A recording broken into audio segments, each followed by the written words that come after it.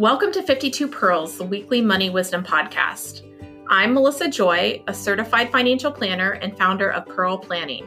And I'm joined by Melissa Friedenberg, Pearl Planning Financial Advisor. Hi, Melissa. Hi, Melissa. You're never going to forget our names because, of course, we're both named Melissa, children of the 70s. So each week we provide a bite-sized, actionable tip that we hope will help you make better financial decisions.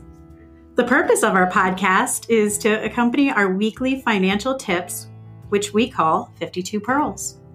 Thanks for joining us. We look forward to sharing along the way.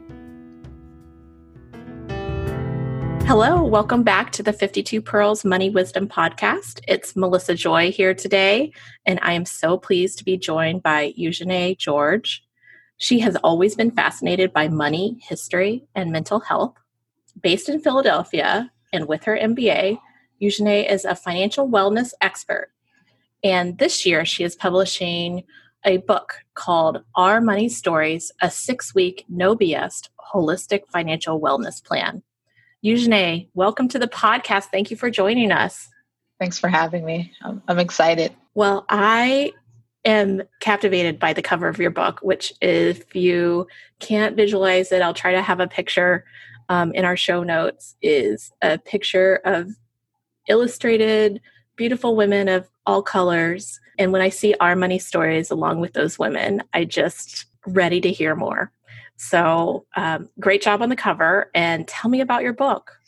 Thanks. I can't take credit for that. That's my book cover artist, Katrina, who was super helpful getting that. So thank you. You're welcome. So basically, the book started off around 2 years ago. And I remember wanting to write a book for NaNoWriMo, which is National Novel Writing Month. It happens every November, and you'll have hundreds of thousands of people attempting to write a book. Well, I decided that I wanted to write about money, but I sat in Barnes & Noble and I just read every table of content in personal finance. And I kind of asked the question, like, what's missing? So I would read one and say, okay, well, what's all the highlights that they have in that?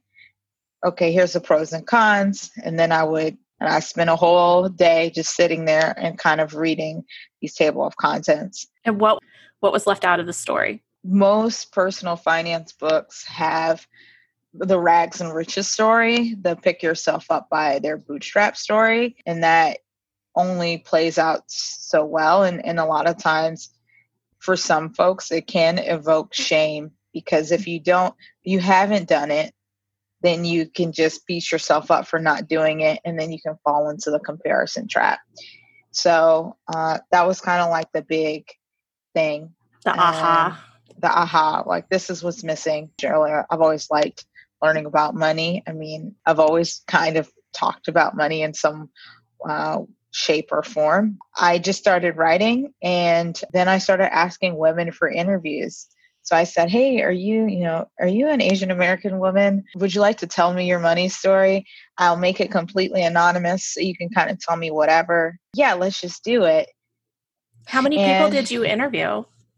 40. Wow. Yeah, and I had a budget of $2,000. But yeah, so I just started asking folks, and people started telling me, and by the 5th or 6th interview, I got better at asking better questions. Mm-hmm. But yeah, I just kept asking, and then fast forward to 2 years later, it was May, and I had my fiance read the book, and he just kept saying something's missing.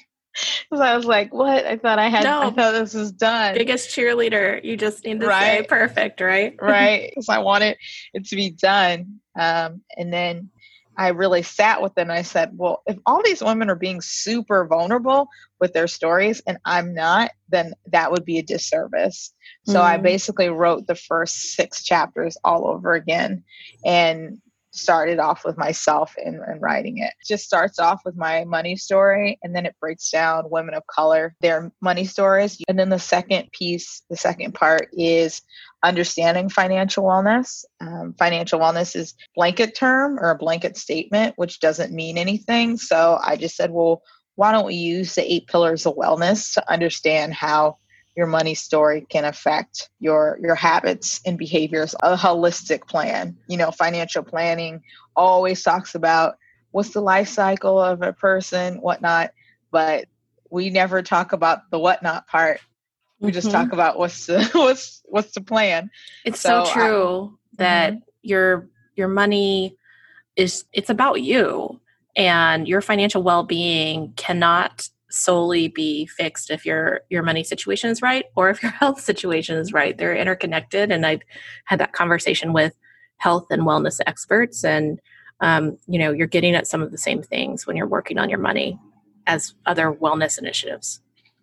Right. And you also might know this, dealing with clients and talking to them, they tell you that you're their therapist in some parts because they're telling you the most vulnerable parts of them. So hopefully, if you don't feel comfortable enough with your financial advisor or financial planner to share, be vulnerable, or I like to say you don't have to have a good hair day to come in to our office, then you may not have a good fit for your financial advisor. You need that level of trust where you can really tell them you're most vulnerable, what scares you. And I just immediately locked in when you mentioned shame, because I think that people don't have a benchmark to know how they're doing. And often when I first sit down with people, they describe their anxiety or shame when it relates to money. And in fact, in many cases, they're doing a great job. They just don't have a way to evaluate how they're doing. That was kind of the beginning. And then after that, then we actually go through the plan and create the plan and playing out the financial wellness plan while I was teaching budgeting classes, while I was teaching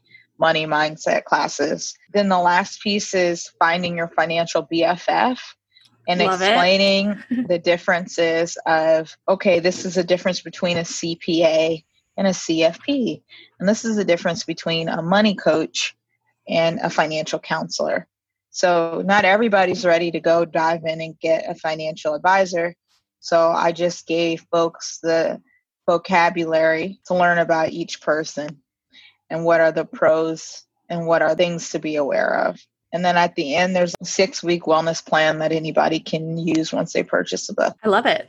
I think that providing context, providing support for you to explore your money story is so powerful, because if you haven't had that conversation with yourself about why you think about money the way that you do, then it's very difficult to analyze or adjust your behavior. There are going to be patterns, whether it's a scarcity mentality or an inability to budget because it reminds you of concerns in childhood, or there's so many different things. Would you be willing to share a little bit about what you added in about your personal money story? Yeah, of course. A couple of years, like maybe 5 years ago, I started a business, and I was the person that used to be really good at saving, or what I thought was good at saving. I always had like $10,000 in the bank. Like I always was like, okay, you gotta have something if there's an emergency. And then for many times I would always be kind of like the emergency for my family as well, that were older than myself. And so I just felt like I had to have it. And then fortunately and unfortunately, right, because it's unfortunate that it happened, but it's fortunate because I was able to write a book about it. Basically, once I started a business, I ran out of money. And then when I ran out of money, I got evicted from my apartment. And that was not a fun feeling. It happened so fast. It went from like, here I am in Paris and in Istanbul, like living my best life, to like, what? Like it happened so quickly from having a job things to having your own business and losing it. I just was like, wow, that feeling was just out of my hands so quickly. It's crazy. And so I got kicked out of the apartment. I just remember Googling evicted success after eviction or something like, I was like, I need Google to help me out. And there was one article that said, I got evicted, fired, and then I became a millionaire by 28. And at that time I was 28. So that didn't seem like an option. I was like, there's no way I could do this.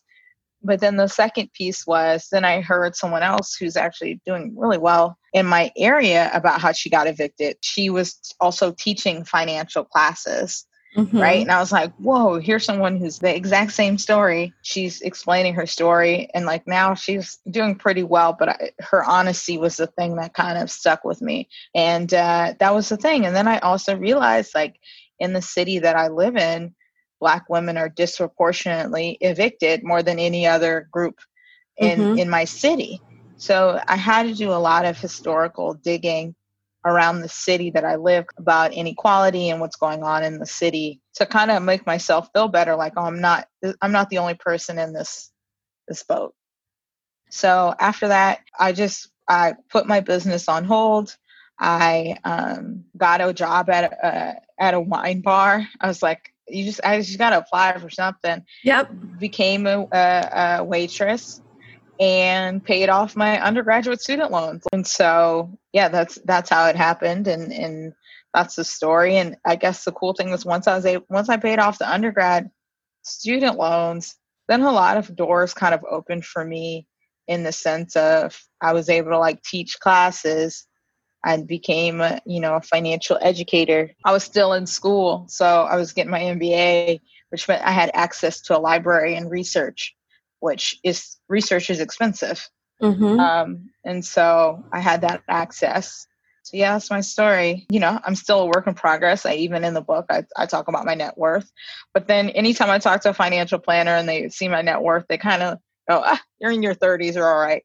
Like, the fact is, this number, like, you're okay. True. We'll help you through this because your thought is, I will never get out of it, right? And so that's kind of the story. And now I'm writing about it and, seeing where that takes me.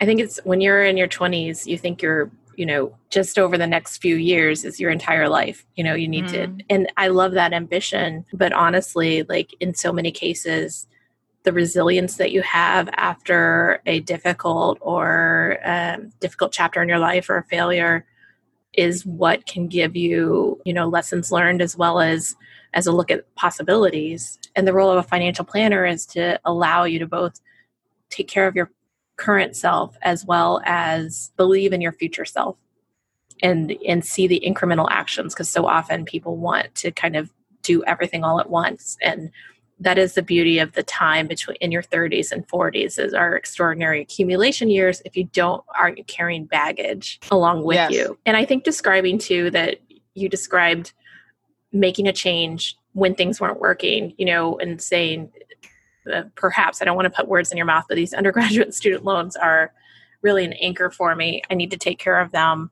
I'll do whatever it takes to kind of get those paid down. That's something that people aren't always willing to tackle. They could be swimming in debt, but not willing to make an adjustment or make a change. And you've got to have, some flexibility in that toolkit in order to address things. I agree with that. I also think that also into therapy. Like I did a lot of things to help my story. And I think the biggest thing is, particularly with women or folks that feel disenfranchised, you have to start asking for financial help, because that's the biggest piece is if you're not asking for help or trying to find the right people. My financial planner, my old financial coach, my old accountant, they've all seen me cry. And you have to be okay with the fact that it's going to be uncomfortable. I know that one of the things that we are both interested in is increasing the access to financial advice by increasing number of professionals that look like different people. So there are few women who are advisors. There's even fewer people of color who are advisors or financial professionals. And so the more that we can maybe just normalize that financial professionals don't have to be one size fits all, I hope that there will be better access. And also, conversations like this, which anyone can access for free, I hope will be a tool. So when I think about money stories, I think about a couple of my superheroes in my past, my grandmothers. My grandmother, Vera Pearl, who Pearl Planning was named after, was a farm girl in North Texas. She was widowed young in her late 50s, but she was always financially responsible and she's one of those people that first took me to a bank or we went to her safe deposit box, and she just always lived frugally and with dignity and very quiet about money, so that there weren't conversations, but I saw her good decisions.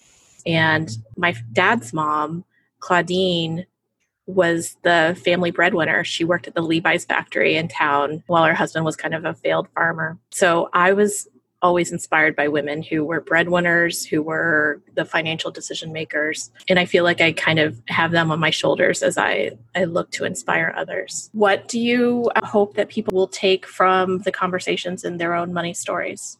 One of the biggest things is understand your ancestry. It's really important. I also think what's really important is understanding your trauma. Trauma is the thing that keeps you up at night. And so if it's the thing that keeps you up at night unconsciously, that's what you should really pay attention to. In the book, I talk about adverse childhood experiences, but I stumbled on this TED Talk by Dr. Nadine Harris Burke, and she talked about how your childhood trauma can affect your long-term health outcomes. Mm-hmm. So I was like, what? What does that mean? And so the CDC and Kaiser Permanente came out with a study, and it is a metric to help you kind of understand where you fly with your trauma, to see how it translates.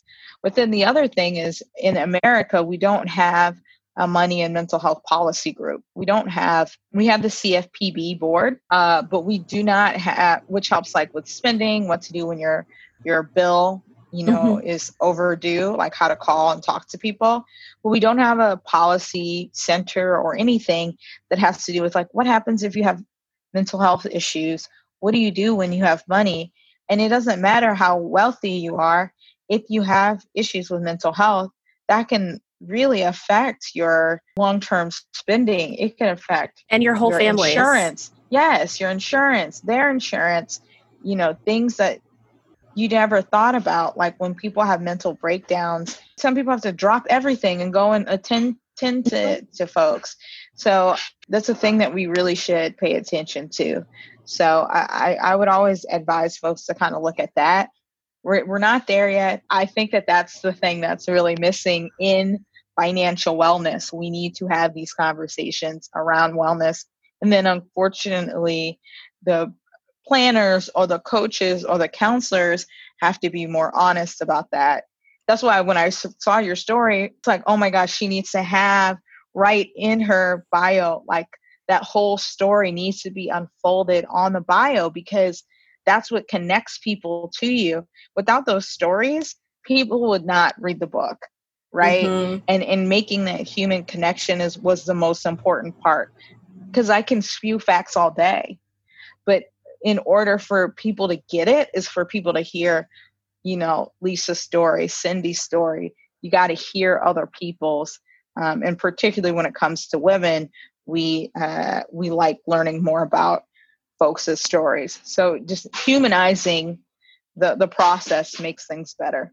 I think that's so true. And I also believe that humanizing the financial professional. We are used to just seeing, I think the old school way that you would suggest you operate as a financial firm is to look bulletproof. We want to look like a bank, make sure that our lobby is as intimidating as possible. The goal is just, I can't be touched. Like, I'm perfect. Now come, since I'm perfect, and let me handle your money. People really are intimidated by that. Not shocking. And so the more, kind of real I am in conversations or vulnerable, and I also see this with other financial professionals, it's what drew me to you.